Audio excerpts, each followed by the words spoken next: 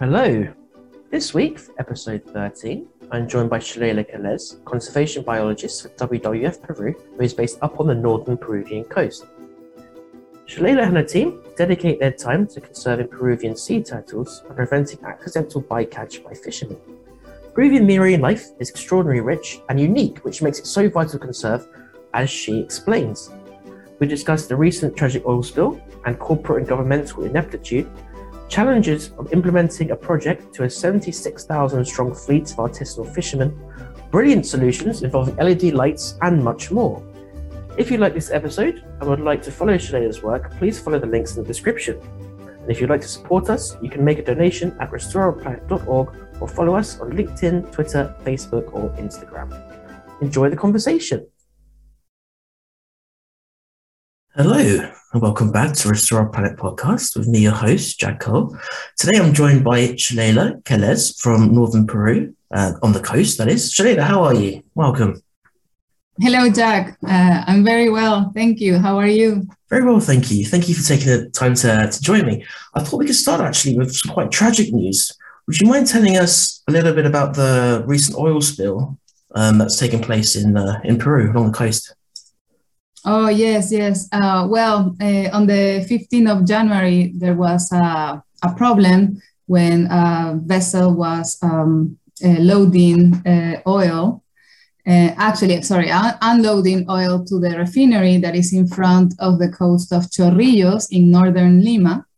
And the problem was that the pipe broke and the oil spill, and it seems like the company didn't notice because it was, they were not paying attention or something. At the end, more than 250,000 gallons of oil were spilled. And this oil has been moving to the shore, but also to the north because of the currents in that area go to the north. So now they have reached the coast of Chancay, to the north of Lima. And it has been a disaster because the contingency plan of the company has not been put in place. And so they were not responding to the oil spill. And this was as a result, if I'm correct, of the volcanic eruption in Tonga, if I'm correct in saying. Well, there is still an investigation about that, because that's what the company has said, but also there is some other people that were at the beach, at the ocean that day, that they were in their sailboats, and they say that at that time there was like no waves or not even wind. So there's still an investigation in place. So we will see what comes out from that. And how has the reaction been? Like, is this going to be a long-term problem? Or is the government kind of, taking action to clear things up? What's happened? So sadly, the government has been a little bit slow in responding. The good thing is that the civil society has responded. So NGOs and other groups has been getting together to talk about the issue and organize themselves. Right now, there is like 7 different groups that are working in different subjects. For example, responding to the fauna that has been affected, or responding, with legal investigations. Others are responding to the needs of the fishermen that have been affected. And of course, all these groups are coordinating with the government, with the different sectors of the government in charge of those areas. So that's a good thing. But now the government has a plan that they published some days ago. So they are taking this in their hands now. Something I just mentioned before we started recording was when I was working as a journalist in Peru, there were consistent oil spills taking place in Loreto through, obviously extraction and things. And the government would keep shutting down these oil companies, saying, okay, you have to stop, we have now to clean up and things. But there were subsequent oil spills. So it kept happening. You're sort of thinking, well, if the government has shut down oil extraction, why are these oil spills continuing? And the answer was, well, the oil companies don't listen to the government. They kept extracting and it kept happening. Why is it in Peru there is such a disconnect between sort of the government and a lot of these sort of resource-based activities that has subsequently led to this oil spill? Yeah, well, that's hard to tell. Most of the oil spills are in the rainforest, in the Amazon, and they had been in places maybe not that accessible to people as well, so they haven't caught the attention of as many people as this one that has been really large. And a lot of people now is seeing what is happening, no? But one thing that for sure is that, maybe there is not enough monitoring and control of these companies. So they have not only their contingency plan in paper, but that they also have the capacity and the personnel and the funds and the infrastructure to run, the plan when these accidents happen, no?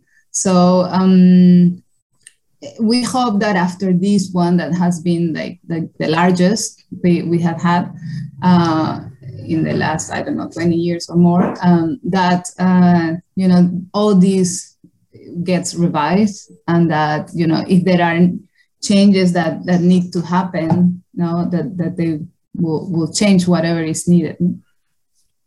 Hopefully wake people up. Well, the obvious, yeah, of course. Well, the obvious next question would be, what effect on wildlife has this late spill had? Well, the wildlife we can see, often or easier are like the seabirds, no? And we have seen seabirds, and especially cormorants, and we also have seen sea otters. Some sea otters dead, but also that they are also in rehab. But the most important, I believe, are all the things we can't see, all the species of plankton, all the eggs of fish, all the, all that life, which is the basis for the rest of the food chain, no? Those have been impacted really important, heavily.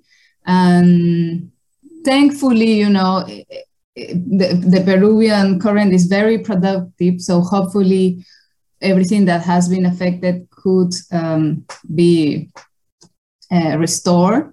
But we are worried that, if the oil doesn't get clean as fast as it should be, it also goes down to the bottom, and then it's harder to extract it from there, and then it will keep polluting that area for many, many, many years. So, yeah, and of course, all the fish from that area, fishermen are not going out to fish in that area. So all the communities that have those areas as their grounds or as the fishing grounds are being impacted, no?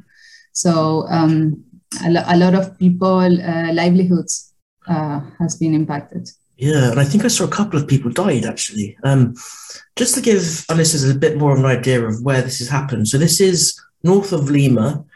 And do you have any idea how much, for example, how many miles or kilometers of coast this I had an estimate. I don't have it in mind right now. Sorry, I ambushed you with that one. Sorry. Yes, it's okay. But it's from Ventanilla, for whoever has a map close to them, from Ventanilla to Chancay right now. So yeah, so we have the two areas that are in our national protected area system. that have been impacted. No, so it's not only like areas with fishing grounds, but there are also protected areas being affected. I've just had a quick look, a very quick Google while you were just chatting there. And it's the area the size of 270 soccer fields is what I have. So there's a little bit of supplementary information there. I've quickly looked up. Okay. So this is a bit of a foreshadowing question, but has this had any effect on sea turtles that we know of? So far, we haven't known of any sea turtle that has been stranded or that has been, found dead with oil. But pretty sure it will impact their feeding areas, no? Because green turtles, especially, they feed along almost the entire Peruvian coast. So yeah, those areas. And what do they eat? Well, they eat many different things, especially like algae. In other areas of the world, they are specialists in seaweed. How do they call it? Pasto marino. But here, like seagrass, something like this. Seagrass. Right, so in Peru, we don't have a lot of seagrass in our coast. It's mostly algae. So they eat a lot of algae, but they also eat, fish. Some fish they can cook, or they eat, snails or crustaceans or other. They also eat a lot of jellies as well. Like jellyfish? Jellyfish, yes. Right. Green turtles, like in Paracas, in the south of the coast, in the area of Paracas, they eat a lot of jellies. When there are like blooms of jellies, they like jellies. Paracas isn't nice. But in general, they eat things from the bottom, no? Right. Paracas is really nice. I've been there. It was. Yeah. I was told it was the poor man's Galapagos, which says a lot about me and where I was when I was there. Brilliant. Okay. Well, I think that's a nice little place for us to open up a little bit. If you could tell us a little bit more about the marine life in Peru more generally, and sea turtles, of course, included in that, and why it's such an important part of the world for marine life. Well, in Peru, we have two different ecosystems, one that is highly productive, and, it's the Humboldt Current ecosystem. And this is mostly like cold waters that, bring a lot of nutrients from the bottom. And, we have a boom of sea life, starting with the plankton, and then the anchovy, which is the queen or that food chain. It connects all that nutrients and plankton with the rest of the species. And we have like massive numbers of seabirds, and then sea lions and cetaceans. So that's it has less species than other ecosystems in terms of richness, but it has lots. Large amounts of numbers in their populations. No? Like a high biomass, we might say. High biomass, yeah. Less richness of the species, but high biomass of, the species that compose this ecosystem. And this is around, 70% of our ocean, or Peruvian ocean. And then in the north of the coast, we have a tropical ecosystem. And in this tropical ecosystem, we have, like mangroves, and we have warm waters that come from the north, from the Ecuador. And we share a lot of species with actually Ecuador, no? And the Gulf of Guayaquil has a very important influence. So here is where we have species like, hawksbills, for example, and we have the whale shark. And we have the Humboldt whales also that come to have to reproduce in this area, and it's also a nursery area for them when they have their calves. So there we have like a richness in number of species, no? And there are still a lot of species that hasn't been named.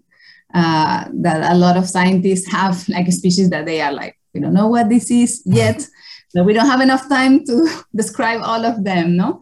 So they are doing it slowly, but these are areas that still have a lot of diversity to be described. Wonderful.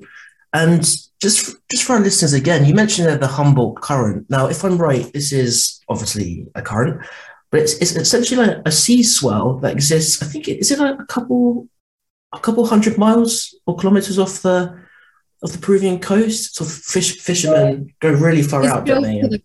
Exactly. No, it's close to the coast. It's close. Okay. It's close to the coast. Actually, if you're in the coast of Lima and you go in the water is really cold. But if you keep going, straight out, then you will hit a warmer current, no? And this is like a counter current. But yeah, the one that is closer to the coast is the one that is cold, and it is the one that is very rich in nutrients, and where we have more anchovy and other species, no? Right. And we've mentioned the extremely high biomass of the Humboldt Current, which therefore, of course, attracts many fishermen, which brings us again sort of back to the central point of our conversation, which is what effect are these fishermen, or negative effects are they having on we're talking about sea turtle bycatch. Would you mind sort of talking a little bit about that and why that happens, how it happens, and go from there? Yeah, so along our Peruvian coast, there are around 76,000 artisanal fishermen. And it has been seen that the most important fishing gear that they use are gill nets, no? And with gill nets, sometimes they catch species that they don't want to catch, no? That are not the target species, no? In the past, like before the year 1995, it was allowed to consume sea turtles. So whenever they catch a sea turtle, they will eat it, no? It was part of their diet. And there were some fishermen also that used to target this species, no? But in 95, this was banned. And after that, now when they encounter or get a sea turtle caught, and they have to set it free, even if it is dead. So it is a problem for them, now that they are catching something that they cannot use. And also now these species are protected because, their population has been reduced a lot. And for them, untangling a sea turtle from a net, it's a problem. No, it takes a lot of time. If you want to treat the sea turtle well, of course you can do it in a really fast way, but treat the turtle in a bad manner. So you can damage the net as well. And you can damage the nets as well, no? So and sometimes even you maybe have to cut parts of the net to unentangle the turtle faster, so you can keep retrieving the nets, no? So that's a problem, and so there has been different like bycatch reduction devices that are being tested in general, in many different fishing gears for different species. And for turtles, one device that has been tested not a long ago, actually, these tests started in like around 2012. And these are LED lights. LED lights. LED lights. And the color they use for sea turtles is green. And this is because sea turtles can see, is the color they can see the best, the green light, as opposed to the red, for example. If you go, I didn't know that. If you go sometime to see sea turtle nestings, you always only have red lights. So, the turtle cannot see you. They cannot see very well the red. It's really interesting. And just to backtrack a little bit, tell us about how sea turtle numbers have declined over the past 20 to 30 years. And also how that's measured, because that's also very interesting. Yes, so all the species of sea turtles, I'll say in the last, more than 50 or 100 years had been reduced a lot. After that, there is a lot of work that has been done by the government and researchers and NGOs. And some of these populations are coming back. And in some areas, for example, green turtles in Hawaii, they have they are recovered, and now they are like not listed as endangered anymore, or in one of the endangered categories. But for example, where we are in Peru, from the 5 species that we have, leatherbacks are actually doing really, really bad in the Eastern Pacific. And also hawksbills are not doing well either. The others are a little bit better, like greens and olive ridleys. Greens are stable in the last 20 years, but, not recovered to the numbers that they used to have 100 years ago, no? So this is good, no? That some of these species and all the work to protect them are working, no?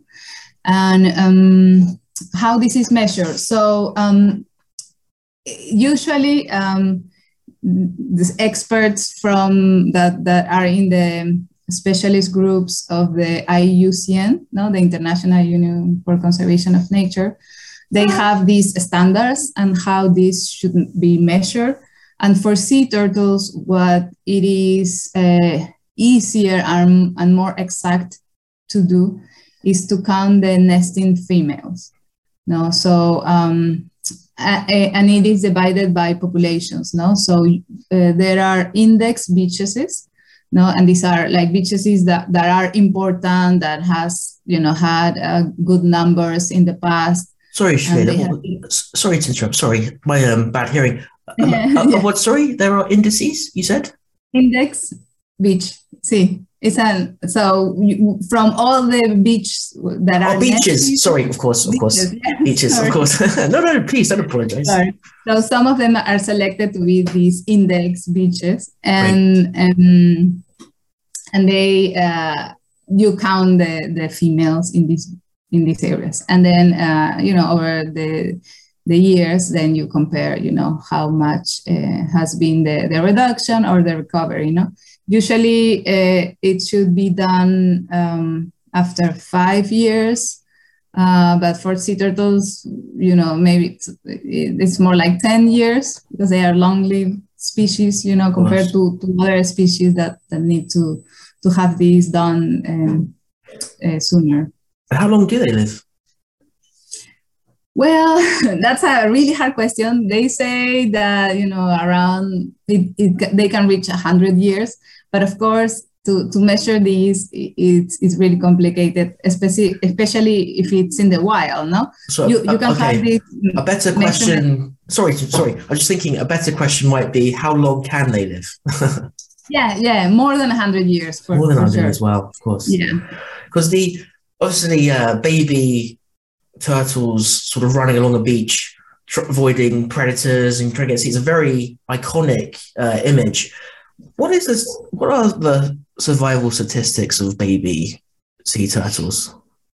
So they say that from eggs, they say no. What they have that they usually show is from each egg, from between 1,000 and 10,000 eggs, there is one that reached maturity. And that is breeding age.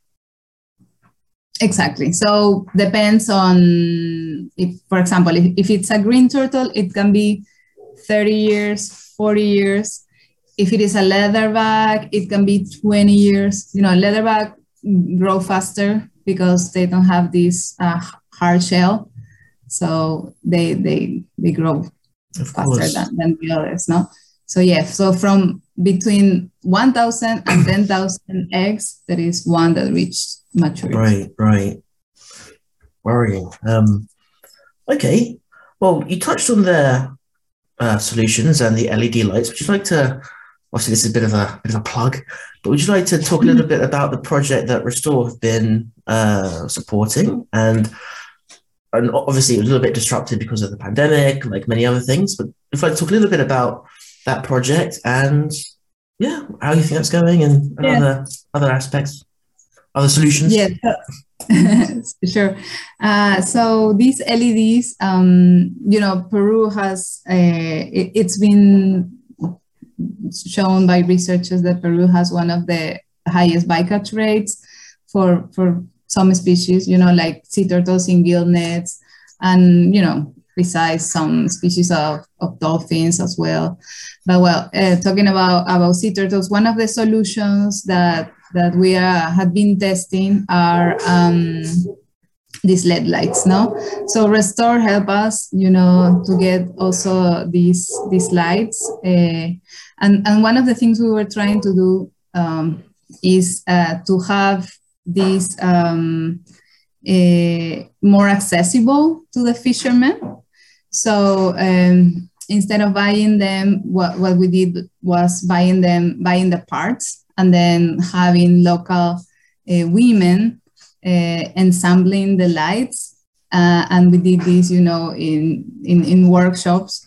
So women from one fisherman community were teach how to ensemble the lights.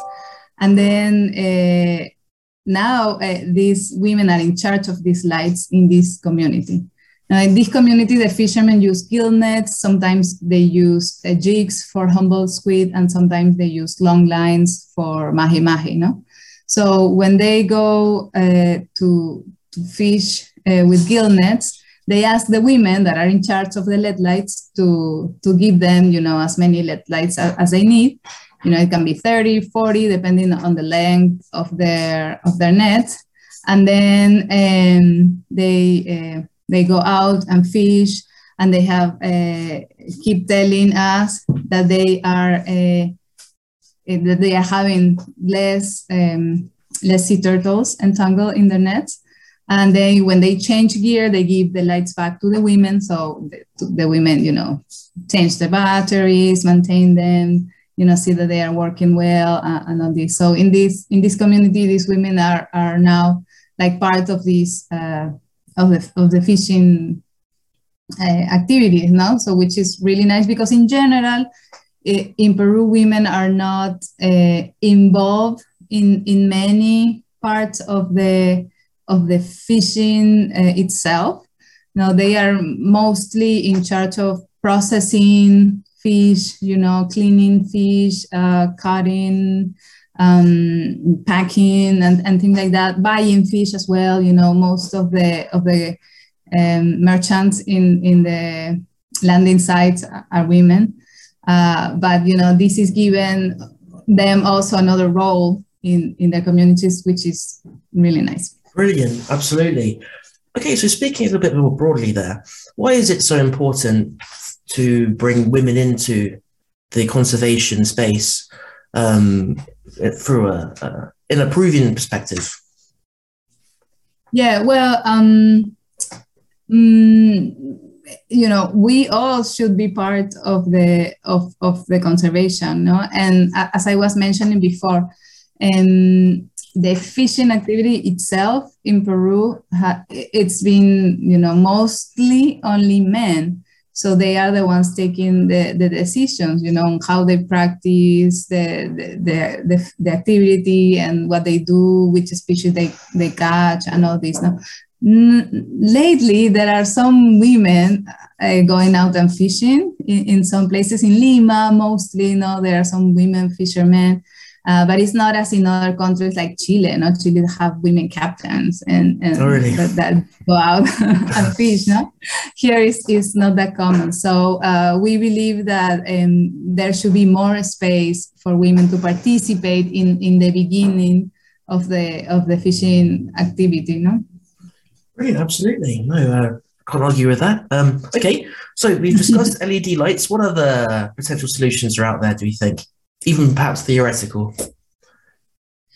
For gill, well, there has been other things tested before. I remember some people tested like the silhouettes of sharks in the nets. So sea turtles will be but are harder to tell. But for gill net, for other fishing gear, for example, long lines. Here we fish a lot for mahi-mahi with long lines.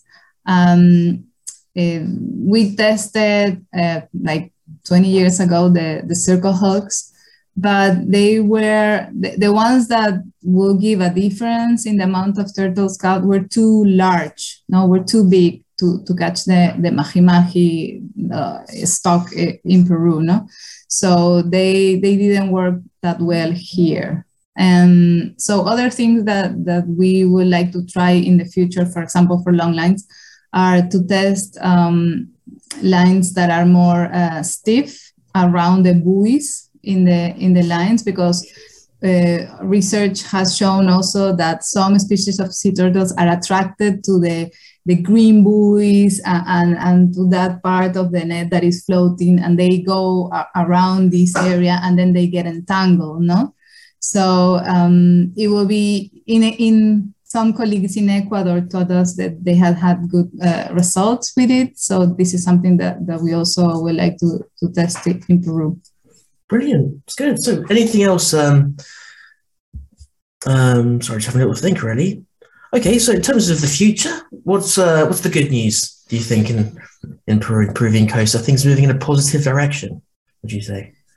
Well, with sea turtles, 2 years ago, we had finally a national conservation plan. So, it was work with a lot of, the government lead this initiative, and it was work with fishermen and different NGOs, researchers, and fishermen. So I think having this document, it has been a success, and now there is like a working group that works together and gets together to try to accomplish all the objectives that are in this plan, no, year by year. So there are indicators per year of things that need to be accomplished, and we get together to see, nationally how we are going to do this, no? So I think this is really good and has put us, as a country in a good direction to coordinate efforts and to have united goals, no? And so that's I think really good. We are also working with the government, testing these devices not only for sea turtles but also for cetaceans. So I think also the working together with them with help. Cetaceans was that? Sorry to interrupt again. So just to clarify, cetaceans, no? So like dolphins. Yes. That sort of thing. That's okay. Yes, cetaceans. Brilliant. Okay. Excellent. Okay, and just to finish, Shaleyla, where can people find you if they want to support your work? Well, in the webpage of WWF Peru. So that's where we are. We have our projects and news of our projects. Of course, fantastic. Okay, well, thank you for your time, and all the best. Thank you, Jack. Have a good day.